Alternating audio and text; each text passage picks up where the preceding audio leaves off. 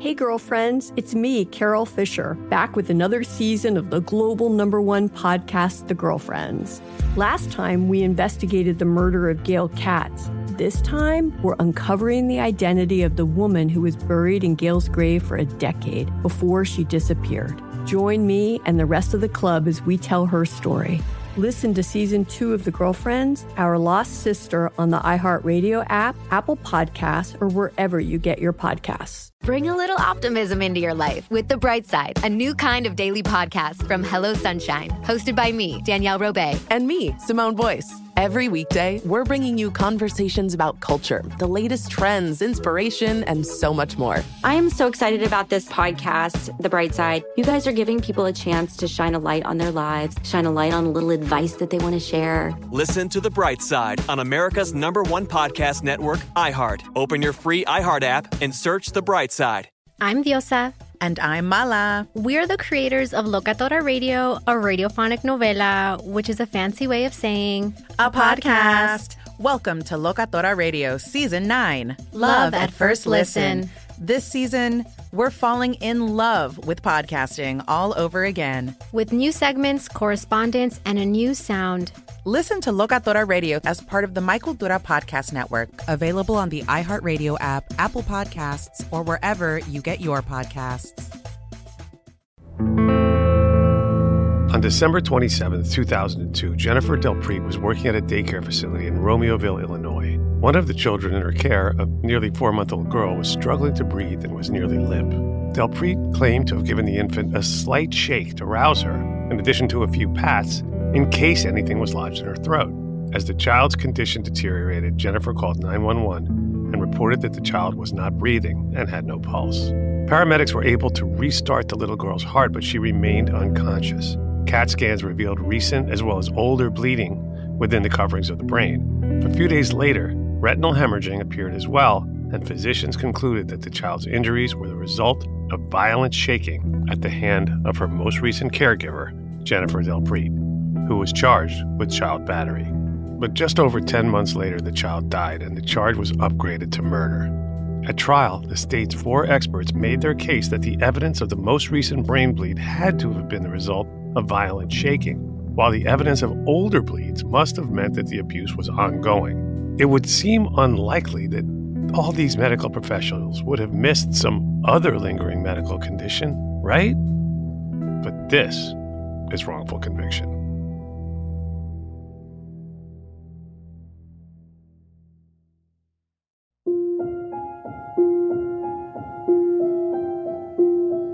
Welcome back to Wrongful Conviction. Today we have a shaken baby prosecution in which there appeared to be warning signs that this young infant girl was sick, but the cause was just missed before it was too late. And instead, her death was mistakenly attributed to alleged abuse at the hand of our guest today, Jennifer Del Prete. Welcome to Wrongful Conviction. Well, hello. Thank you for having me. You're very welcome. And joining us to help tell this story is Jenny's appellate counsel from Blagan and Garvey, Pat Blagan. Pat, welcome to the show. Thanks. Now, Pat, you became familiar with SBS, shaken baby syndrome, because of this case, and we've covered this faulty hypothesis on wrongful conviction junk science with our host, Josh Dubin, and the executive director of the Center for Integrity and Forensic Sciences, Kate Judson, who will join us later to talk about how it relates to Jenny's prosecution. Now, back in 1971, when this hypothesis was first posited by Dr. Dorman Guthkelch, he was searching for the cause of these findings, brain bleeds, retinal bleeds, and brain swelling that were being observed in infants who were either deceased or were, struggling to survive. And he thought that maybe these findings could be the result of the bridging veins of the brain and eyes being severed by the acceleration and deceleration of violent shaking. Does anyone know how this went from a simple hypothesis to a widely or almost universally accepted, but not yet exposed junk science that has ruined so many thousands of lives? I don't think he ever intended it to be that way. I think he just wanted parents in England to maybe stop handling their children so roughly, but he wasn't saying, oh my God, these things are diagnostic of this. But I think it's the difference between the old way that medicine operated, like, medical students and doctors were taught, hey, if you find these things, then the answer is X. This is what the patient has. In more recent years, there's been a move to what they call evidence-based medicine. And with that shift came folks who found, as I mentioned earlier, a growing list of 81 non-traumatic medical conditions that can cause these findings, in addition to traumatic causes like car wrecks or even short falls. And increasingly, studies find that if shaking could be the cause, that we almost must expect to see some other very specific injuries. Many cases will also have occipital bone damage, the neck bone. We now expect to see a spinal injury if we can even begin to suspect violent shaking. But before you had to know any of this stuff about SBS, shaken baby syndrome, we'll call it SBS, Jenny, what was your life like and how did you decide to get involved in childcare? I come from a middle-class family living in the southwest suburbs off of Chicago. I was babysitting since I was 10, and I had my daughter at 18. But I was a good mom, and I started babysitting so I could still be with my daughter, and I would bring her with. I just really have a passion for children. They just love me, and I just get along with them a lot. I get along with them more than adults. You eventually had a second kid too, right? Yes, I have two children. I have a daughter, Tia. She's 33, and I have a son, Draven. He's 25. I understand you were a very involved mom. You participated as a room mom at your daughter's school. And in addition to babysitting, you worked part-time at a library. And that's how things went for a while until a friend of yours, another one of the room moms at school, Gleanne Kerr, gave you a new opportunity. Gleanne wanted to bring in more income, bought a home in Romeoville that was a daycare already. She remembered me working with children back in the room mom days and thought of me. So she asked me if I'd work at the daycare. But I didn't want to leave the library because I loved it. So I did both. And what about the family, who we're going to refer to as the Z family, and the infant in this case, IZ? From what I understand, you had only known her for about the final 8 weeks of her nearly 4-month-long or short life, but you spent a great deal of time with her, feeding her, getting to know her idiosyncrasies. Yeah, she was very, she would cry a lot. She seemed like she was in pain. So we went and talked to the mom a few times and told her maybe she has acid reflux. You should, look into that and get her what she needs, because she was very, very, I would say, touchy, just cried a lot. I also read from the trial that Gleanne had testified that IZ, the baby, would often clench her fists after she ate, unusual for a baby, right? And it was later confirmed that there was evidence that she was having seizures. But all of these red flags had gone unnoticed, in addition to another glaring detail. What was not noticed at the time, even though, the pediatrician visits, they had been, measuring the head circumference, was the head grew at an abnormally fast rate, which can be a sign of a chronic subdural hematoma, meaning a bleed in the brain. It's one of the reasons why they take those kind of measurements. Brain bleeds are not uncommon at birth, and they're not always dangerous, but they do want to monitor them. What was missed by the doctors before and after, and was absent at trial as well, was that IZ's head circumference went from the 50th to the 90th percentile in just 10 weeks. Our belief is that's the old brain bleed probably existed at the time the head was growing too fast. Eventually, it turned out that these older brain bleeds were likely present before Jenny had even met the child and were likely ongoing through the tragic end of her incredibly short life, which happened during that sleepy week between Christmas and New Year's when the whole world basically grinds to a halt. It was December 27th, 2002. Yes, I was the only one scheduled to work. Gleanne had to go out of town for Christmas. It was a great week. It was the first week ever in my life as a single mom of 2 kids. That I paid for everything in cash for Christmas. It was a very good time in my life. I was about 34, and I was doing well on my own for once. And what do you remember from the time you arrived at the daycare that day? So I got there, and the Z family came too. She had to work, I guess, but we didn't know that at the time that the baby was sick. She had a fever on Christmas Eve and went into the hospital. I wasn't aware of that. She brought me some medicine, said she was sick, some amoxicillin, the pink stuff, and I didn't think anything of it. Babies get sick all the time. And it turns out that amoxicillin taken along with gas relief medication can trigger seizures. So there were just so many things potentially happening inside this poor little girl. So please continue. Well, the mom was a little bit rushed. So she was kind of running in with the kids, and she told me to give her this medicine at 1. I put it in the fridge, and she didn't say anything else about it. I didn't know if it was an ear infection or a cold. So I just took the kids. And as I understand it, you had your hands full that day. Yeah. And I have 2 5-year-olds, a 4-year-old, and a 3-year-old all around me. Wow. Yeah, that's a full squad. And as you said later to police and repeated consistently ever since, is that while trying to care for all of these other kids, you had fed Izzy and put her down for a nap. And when she awoke around noon, you set her on the couch, made a bottle, and when you returned, you found that she was struggling to breathe. Now, according to police, you never said that you had vigorously shaken her, but you said you had given her a slight shake to try to rouse her.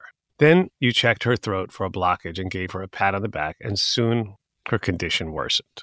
And I called 911. They asked me to do CPR, which I did. They came in within minutes and they took over and she went off to the hospital. I had to stay there with the kids. So the baby goes to St. Joseph Hospital and they administer epinephrine. They do get the heartbeat restored. They start doing x-rays and CT scans, trying to find out what's wrong with the baby. And it is early on that they find acute, meaning like newer brain bleeds, but they also find chronic, meaning older brain bleeds. And I think one of the initial treating doctors said something like, oh, well, when you see a brain bleed like that, you have to assume it's shaken baby or baby abuse or something. They said that the old brain bleed was also caused by abuse, even though we don't know anything else about it other than there was a brain bleed. Right. There was no other information about those older bleeds. And as the days passed, the pediatric critical care doctor noted some retinal hemorrhage and eventually brain swelling, which just confirmed what they believed.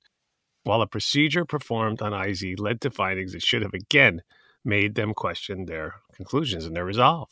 So they ended up doing a burr hole procedure to alleviate some of the pressure in the brain and evacuate some of the blood. So we had the imaging showing the old brain bleeds, but then that was also confirmed by this surgery because they evacuated old blood from the brain. And they're also seeing evidence of seizures. There's like seizure activity that they're noting when the baby's asleep, and at some other times there was evidence, at least from Jenny herself and from Gleanne Kerr, about the clenching of fists and the baby shaking after she ate, that perhaps this seizure activity was happening before the baby collapsed, and would, of course, give an alternative explanation. But one of the doctors who said this must be shaken baby syndrome said, well, those seizures were a result of the shaken baby syndrome. And that's what I think one of the things that made me realize how dangerous this kind of diagnosis is they really are jumping to the conclusion. They say they're not trying to diagnose murder, but they are. And they're doing it from very, very limited findings. So instead of paying mind to these signs that something else was clearly going on inside this poor little girl's body and had been potentially since birth, the doctors were doubling down, sticking to the diagnosis that they had made on day one that they had already relayed to police and the Z family on the day IZ was brought in. I called the Z family a few times when I got home that day, and at least for 2 to 3 days, to find out how she was. They wouldn't respond. They didn't answer phone calls, voicemails, nothing.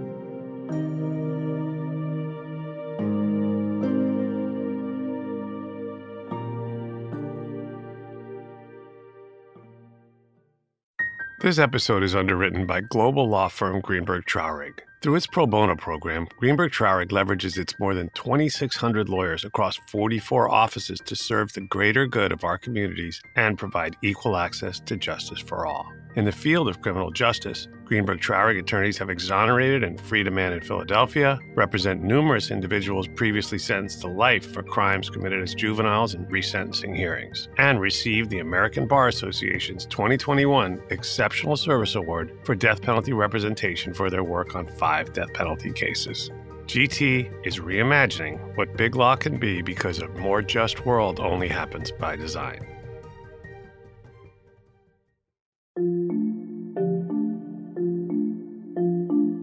I got a phone call and they asked if I could come in for more questioning. I thought I was helping them, so I just went in freely without a lawyer.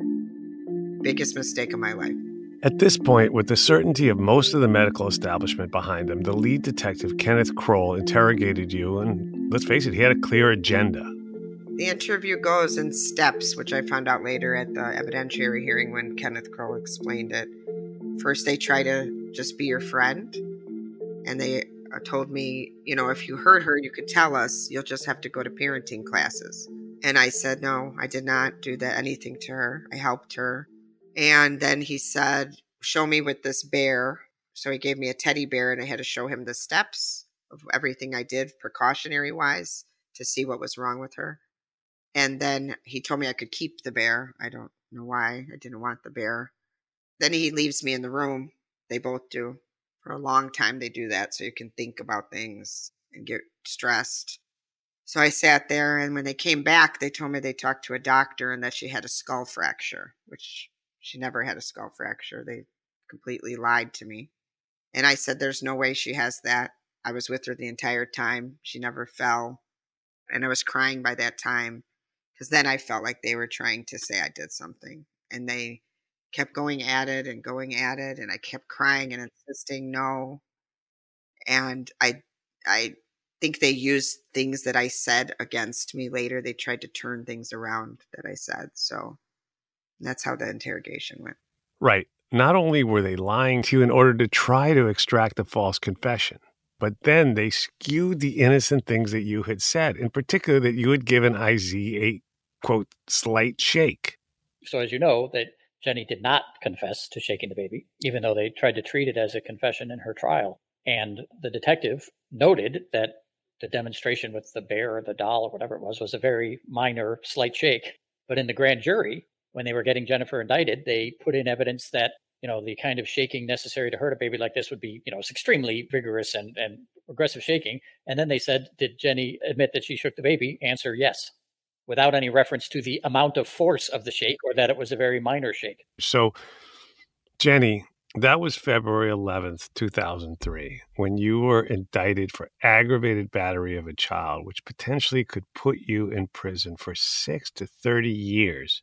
And you spent a long night in jail before bonding out. And your family and Cleanne put together the retainer for your attorney. So for the next year, I had to take care of my children and know that I could go away for 6 to 30 years. So that's how I lived my life every day. The library was so supportive of me that they paid me for, I believe, 2 to 4 months after this happened, but I was not allowed to work there because it was a public place. I also was told by my son's school, who was also my daughter's school back in the day, that I was not allowed to come on the property anymore. So I had to pull him out of school because I was on the front page of the town newspaper as like I heard a baby. Meanwhile, IZ had been released to the care of her parents and some home healthcare workers, but she was never expected to recover, and she finally passed away, tragically, on November 9th, 2003.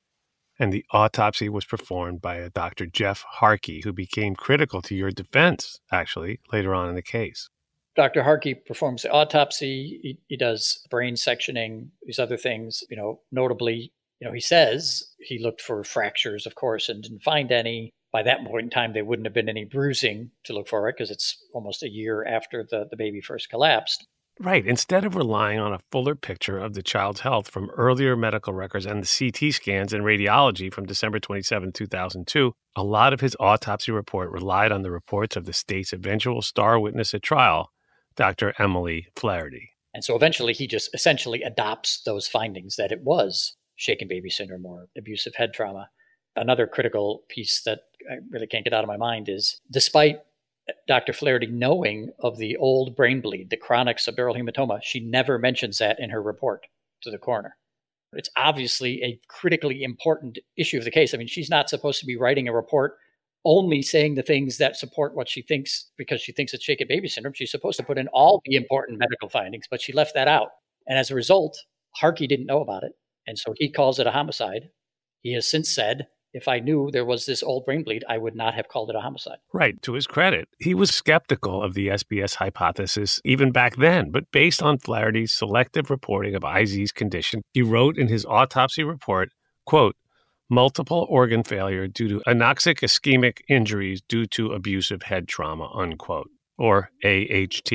And he continued on, quote, AHT occurred 10 to 11 months prior, unquote.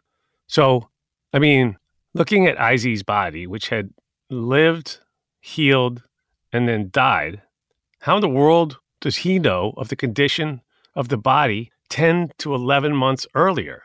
He knows it based on Dr. Flaherty's report. He also noted no external injuries or trauma, as did Dr. Flaherty, which should have been an important red flag. Experts like Dr. Flaherty do not think that's important.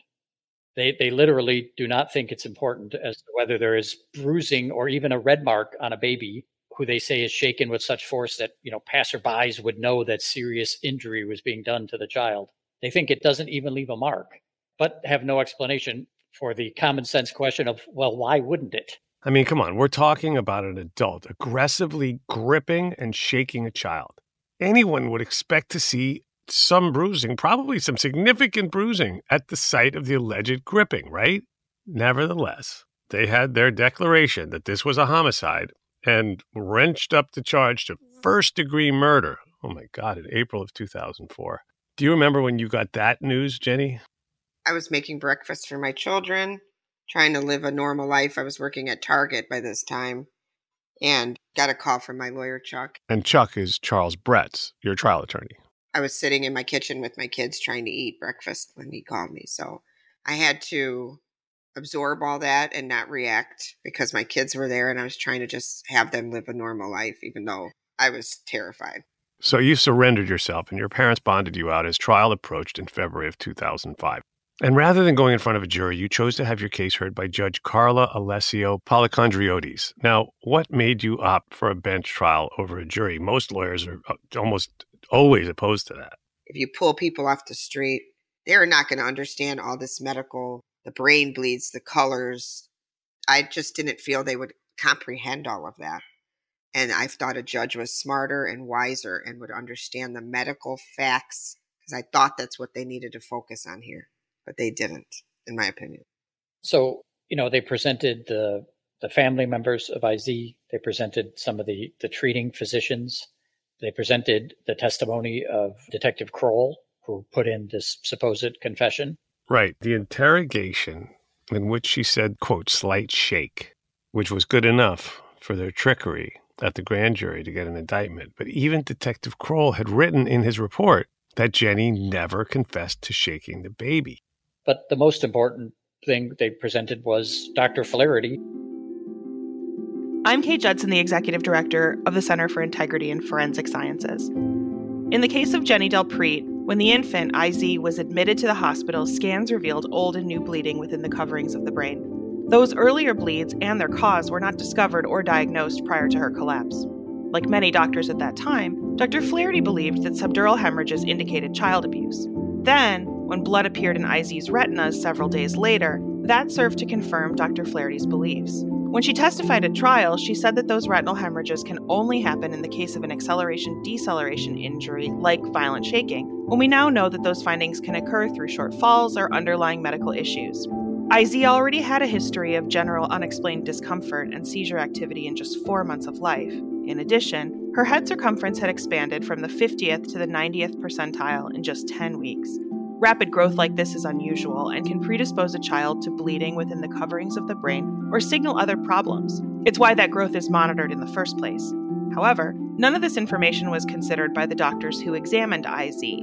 Dr. Flaherty went on to say that in addition to subdural hematoma, subarachnoid hemorrhages, and diffuse injuries, there were parenchymal lacerations and contusions. However, those injuries were not present, and no other doctor ever corroborated that claim.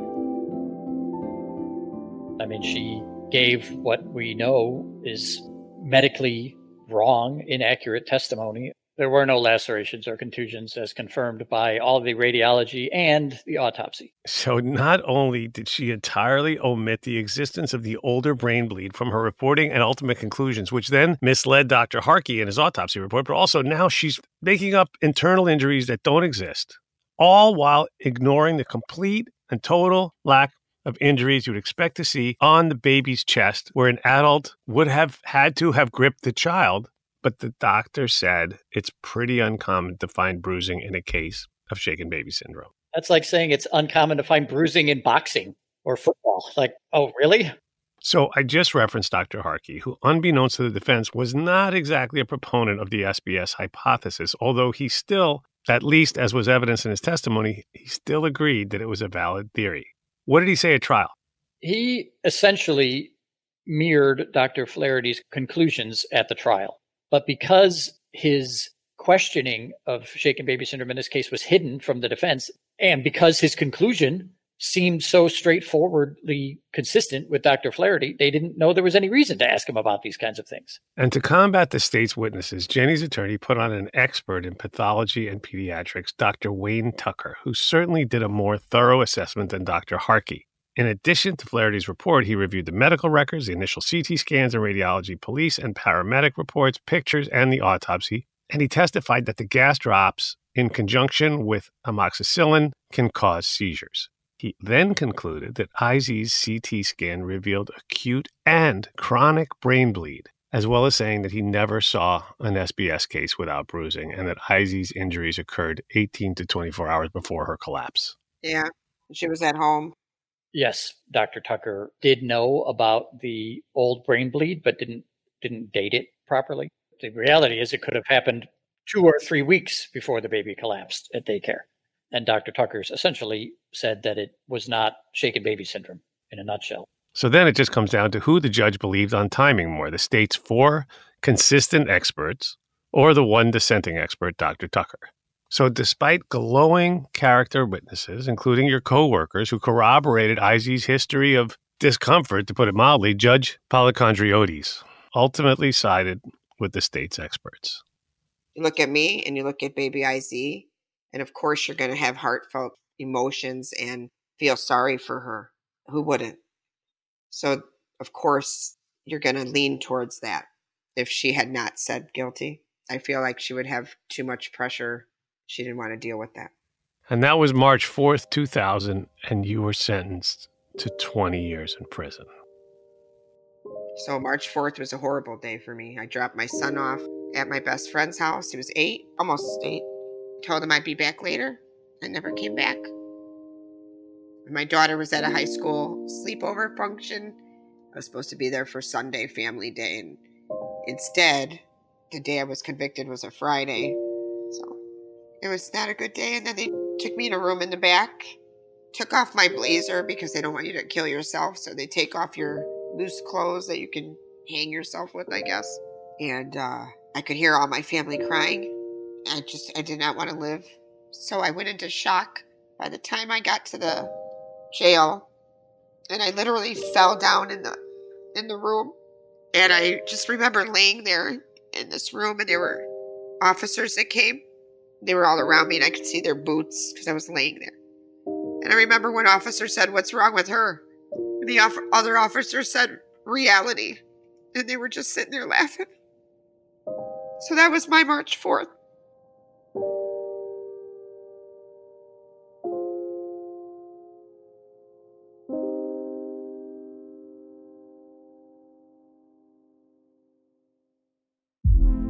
Hey girlfriends, it's me, Carol Fisher. I'm so excited to tell you about the brand new series of The Girlfriends. In season 1, we told you about the murder of Gail Katz at the hands of my ex-boyfriend Bob. At one point, a woman's torso washed up on Staten Island and was misidentified as Gail. She spent 9 years in Gail's grave, and then she just disappeared. It's almost like it's become this moral obligation to find her. And that's what we're going to do. Find this missing girlfriend and tell her story.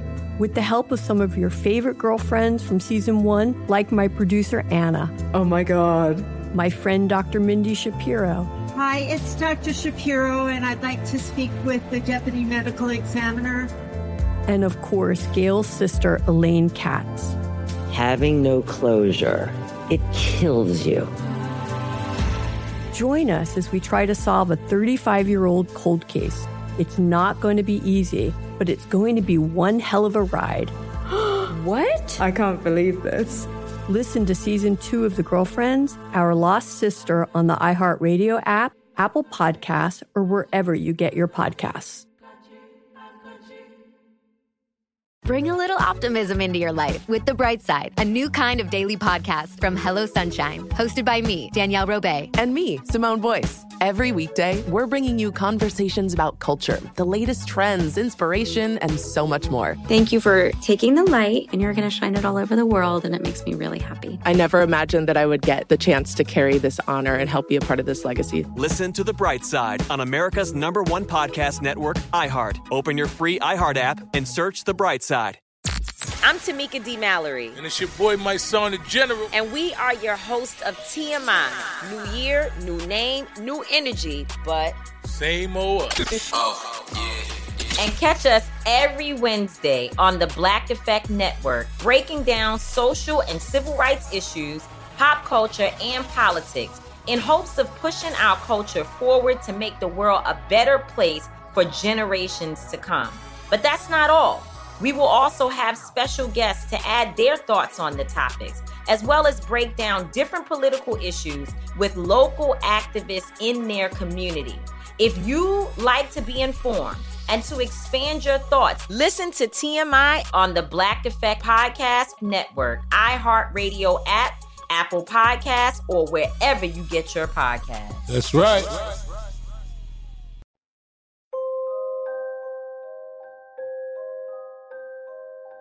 I went into medical for 2 months. I wouldn't eat or talk.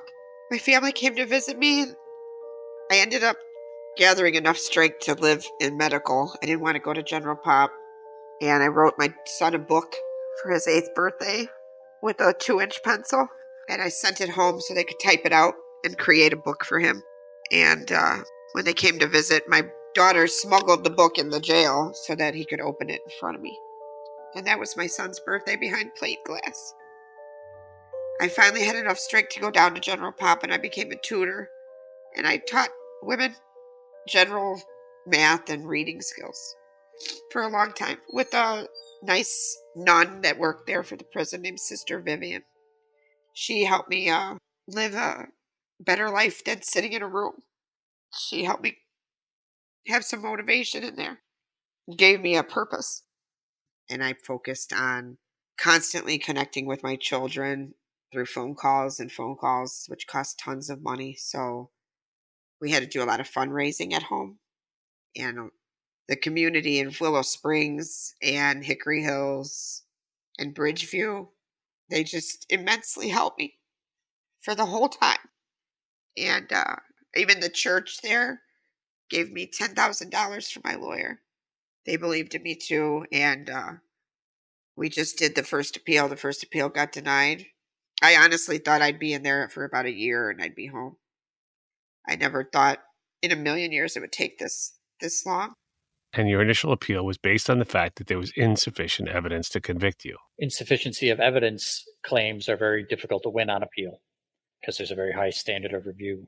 And by this point in time, the questioning of shaken baby syndrome in the legal community was building, but it was not at the state that it is today. Right. The first case to even win on the overwhelming doubt in the SBS hypothesis was a Wisconsin case, Audrey Edmonds, who we are actually going to have on the show in a few weeks. But her case didn't come undone until 2008. And here it was in 2007 in Illinois, where your state appeals had been denied. First on the insufficient evidence claim, and later on the ineffective assistance of counsel that you filed with a new appellate attorney, Tom Bradstrader.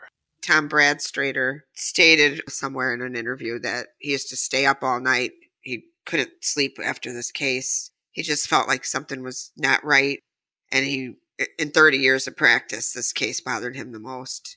And his frustration led him to refer you to the Northwestern School of Journalism Medill Innocence Project. And those students later made a huge discovery at just the right time. But for now, your appeals moved on to federal court in 2010 with Pat at Blagan and Garvey. So Jenny initially got put in contact with my law partner and wife, Jody Garvey, who sort of specializes in appeal, post-conviction, and federal habeas corpus work.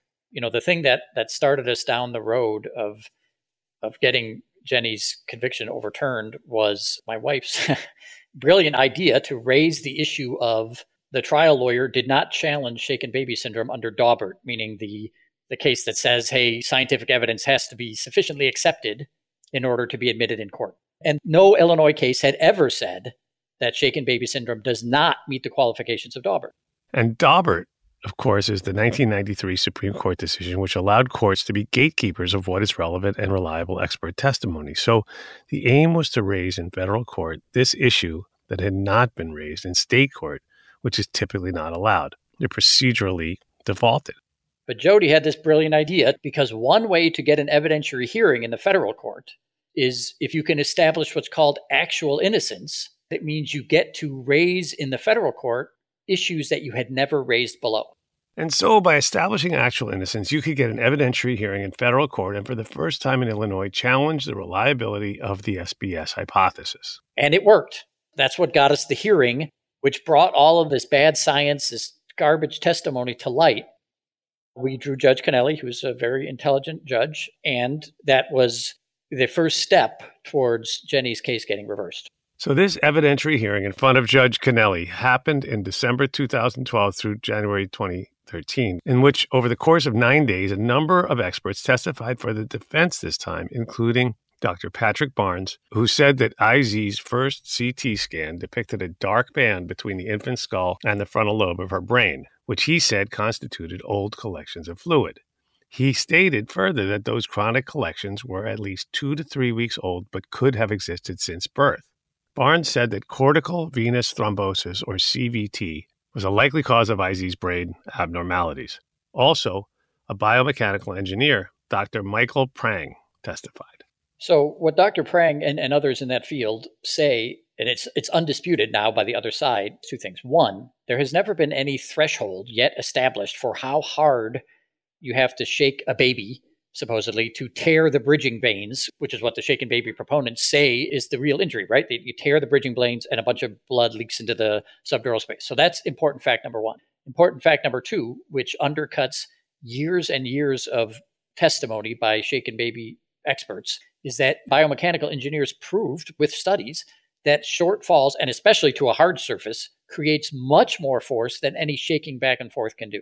So that's one of the things that caused the shaken baby proponents to change the name from shaken baby to abusive head trauma. And it now causes some of them to say things like, well, I think the baby was shaken and then maybe thrown on the floor or thrown onto a couch or something. And there were even more defense experts, 4 more, in fact, including Doctors Patrick Lance, Joseph Scheller, Jan Lietzma, and Shaku Tees. They were fantastic. They put in countless hours, and all of them telling the truth.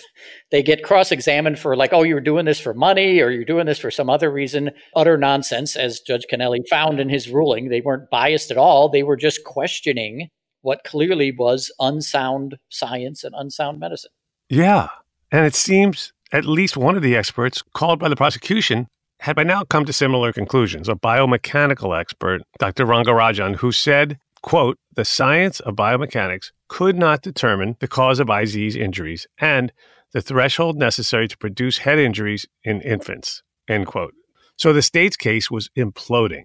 And it continued to do so. There's also another state expert, a Dr. Rourke Adams, who was on the stand trying to conduct a demonstration about the injuries on the brain while holding the photo of the brain upside down and drawing erroneous conclusions. It was just a disaster all around for the state, and it was about to get worse. As I mentioned earlier, the students at the Medill Innocence Project were also investigating this case. They had done a Freedom of Information Act request from the Romeoville PD, which gave way to a treasure trove of documents that had never been provided to any prior counsel. They were all assigned different packs, different piles of transcripts to go through. And Alex Hampel was a student in his 20s at the time. He had his pile of papers and he found the letter. It's really like a memo that Kroll wrote, but we call it the Kroll letter. And just to summarize, the Kroll letter is Kroll memorializing that Dr. Harkey had expressed doubts that this was shaken baby syndrome, and of course, therefore expressed doubts that this was a homicide. And from then on, we knew we had a very strong Brady claim. And I'm just going to quote from this memo from Detective Kroll to Dr. Flaherty right after Dr. Harkey performed the autopsy. Quote, I'm writing to inform you of a twist in our case. The pathologist does not agree with SBS. A Plainfield police evidence tech who was present at the autopsy advised that Dr. Harkey did in fact question the diagnosis of SBS, looked for fractures in the rib cage, and found none. Dr. Harkey intends to summon all of IZ's medical records to see who determined this was SBS. Please call me when you have a few minutes to discuss the case. Unquote. And I've got to imagine that that phone call involved some sort of a plan to keep their prosecution on track. If Alex Hampel didn't see that letter, I wouldn't be sitting here right now. So I give him a lot of thanks, and he's like an angel to me. So the hearings were reopened in June 2013, and from what I've read, Flaherty and Kroll were bending over backwards to cover their asses with the I do not recalls that they kept repeating on the stand. They recalled. That was their safe word, their safe answer. So ultimately, thankfully, Judge Cannelli saw through the farce of the SBS hypothesis and granted you a new trial. and you were released on bond on April 30th, 2014, released in this sort of limbo to await a potential retrial. Correct. It was a wonderful day. But then I wasn't really free. I couldn't leave the state. I missed my brother's wedding in California because the judge wouldn't let me go. I missed all of my nieces and nephews' births except for one. It was hard to find work. And that was still, they were talking about a retrial. So I was going to go through the whole nightmare over again. So your team filed successive post-conviction motions in state court, citing the clear and super relevant Brady material, that Kroll letter, and after an initial denial, the appellate court forced a hearing in which your trial judge vacated your conviction and ordered a new trial in May 2016. And at this point, the challenges to SBS prosecutions were continuing to build, while fewer and fewer doctors were willing to support this faulty hypothesis, although clearly there were still many left for the state to scrounge up while they dragged this along for over 6 long years. I felt like Will County just could not admit, okay, we were wrong. They just were not going to do that. They were going to fight it to the end. So finally, we come to the fateful day of October 5th, 2022. I had gotten their expert report, I think, the evening before that, this new expert report from Bennett. And Dr. Bennett was the state's new pathologist. So what did this report say? The report was certainly not confident at all that there was even a homicide here, and was sort of like, well, if this and if that, then maybe you could conclude this, which is not really the level of certainty needed to advance a crime. But I remember reading it thinking, I don't know how they're going to prove their case after this, and I'm going to have to talk to the prosecutor about this tomorrow morning because this is ridiculous. The prosecutor texted me while I was driving to Joliet, said, hey, I need to talk to you before court. And she was waiting for me in the lobby, meaning like downstairs, not even near the courtroom. So we were just outside in the lobby in front of the courtroom. And Pat came over and told me and my dad that they were dropping all charges and dismissing the case. And I just cried. I said, finally, I remember saying that. And then I had to maintain my composure because we had to go into court and put it on record. The judge had no idea, and I was kind of overjoyed. I wanted to go skip up, but I didn't. I just maintained my composure, and the state told her, the judge, and the judge looked at me like she was shocked, and I said, I know. I said, hallelujah. I didn't know what else to say. It just came out, and I cried, and the judge said, congratulations and good luck to you, and gave me a box of tissue, and that was it. It was over. We understand that you're currently litigating a civil suit. Obviously, no amount of money could ever make up for what you lost, but we do hope that there's some semblance of justice is delivered. Do you have anything in the meantime that you'd like to ask of our audience? Any action they could take? I would advise to always be on camera if you're taking care of someone's child. If you have to get your own, get a nanny cam, put your phone on, and just have the camera on all times, because then you would never have to go through this if you had proof. So that is a huge thing that I would like to go fight to pass the law. Jennifer, thank you for that great advice. And now that brings us to my favorite part of the show, closing arguments. And closing arguments works like this. I'm going to, first of all, thank each of you for being here and helping walk us through this insane saga. It's so important and so meaningful. And I can't tell you how much we all appreciate it. And then I'm going to turn my mic off, kick back in my chair, and just listen for anything else you want to say. Yeah, so I really wish there were an institutional way in the law to get these kind of exoneration claims, these, innocence claims done faster. It is, as Jenny has expressed, it is unbelievably traumatic. And I would urge well-meaning doctors, you are doing good work. And you do see a lot of children who are actually harmed and abused.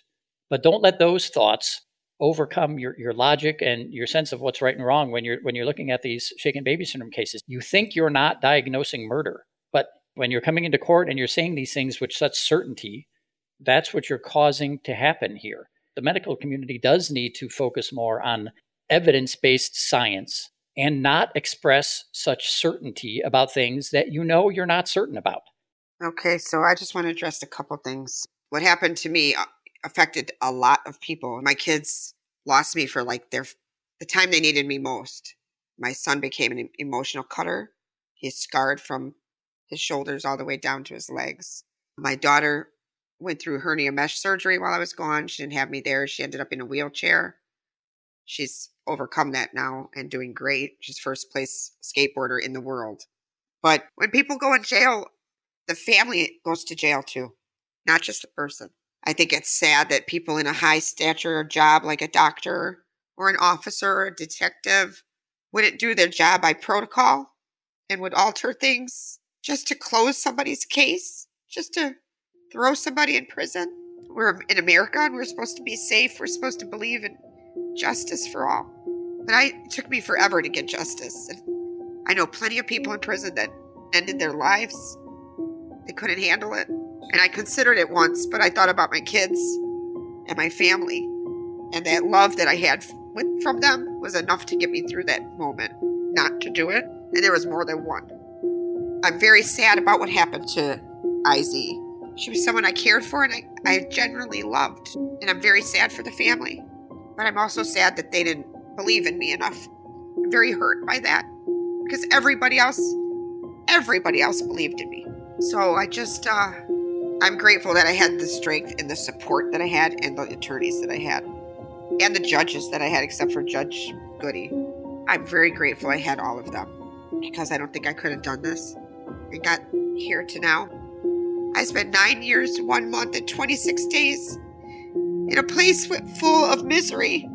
So now I know all kinds of things. I know about prison travesties in there, how inmates are treated. And now, if I'm alive long enough, I can fight for some of these things to be changed. And that's my plan, especially the daycare camera thing. So I'm grateful, and I'm also ashamed to live in a place that we say justice for all, but you have to fight for that justice. It's not just handed to you. And you're not innocent until proven guilty. You're guilty until proven innocent.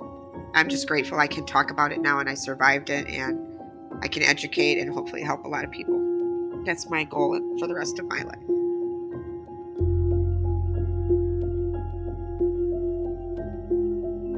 Thank you for listening to Wrongful Conviction. I want to thank our production team, Connor Hall, Annie Chelsea, Lila Robinson, Jeff Clyburn, and Kevin Wardis. The music in this production was supplied by 3-time Oscar-nominated composer Jay Ralph. Be sure to follow us on Instagram at Wrongful Conviction, on Facebook at Wrongful Conviction Podcast, and on Twitter at Wrong Conviction, as well as at Lava for Good on all 3 platforms. You can also follow me on both TikTok and Instagram at It's Jason Flom. Wrongful Conviction is a production of Lava for Good Podcast in association with Signal Company No. 1.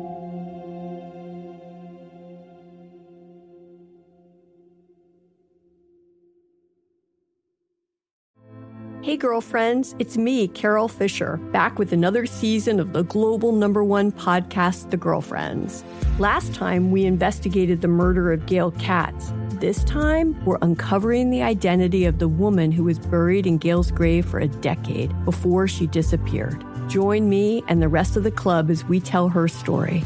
Listen to Season 2 of The Girlfriends, Our Lost Sister on the iHeartRadio app, Apple Podcasts, or wherever you get your podcasts. Bring a little optimism into your life with The Bright Side, a new kind of daily podcast from Hello Sunshine, hosted by me, Danielle Robay. And me, Simone Boyce. Every weekday, we're bringing you conversations about culture, the latest trends, inspiration, and so much more. I am so excited about this podcast, The Bright Side. You guys are giving people a chance to shine a light on their lives, shine a light on a little advice that they want to share. Listen to The Bright Side on America's #1 podcast network, iHeart. Open your free iHeart app and search The Bright Side. I'm Tamika D. Mallory. And it's your boy, my son, the General. And we are your hosts of TMI.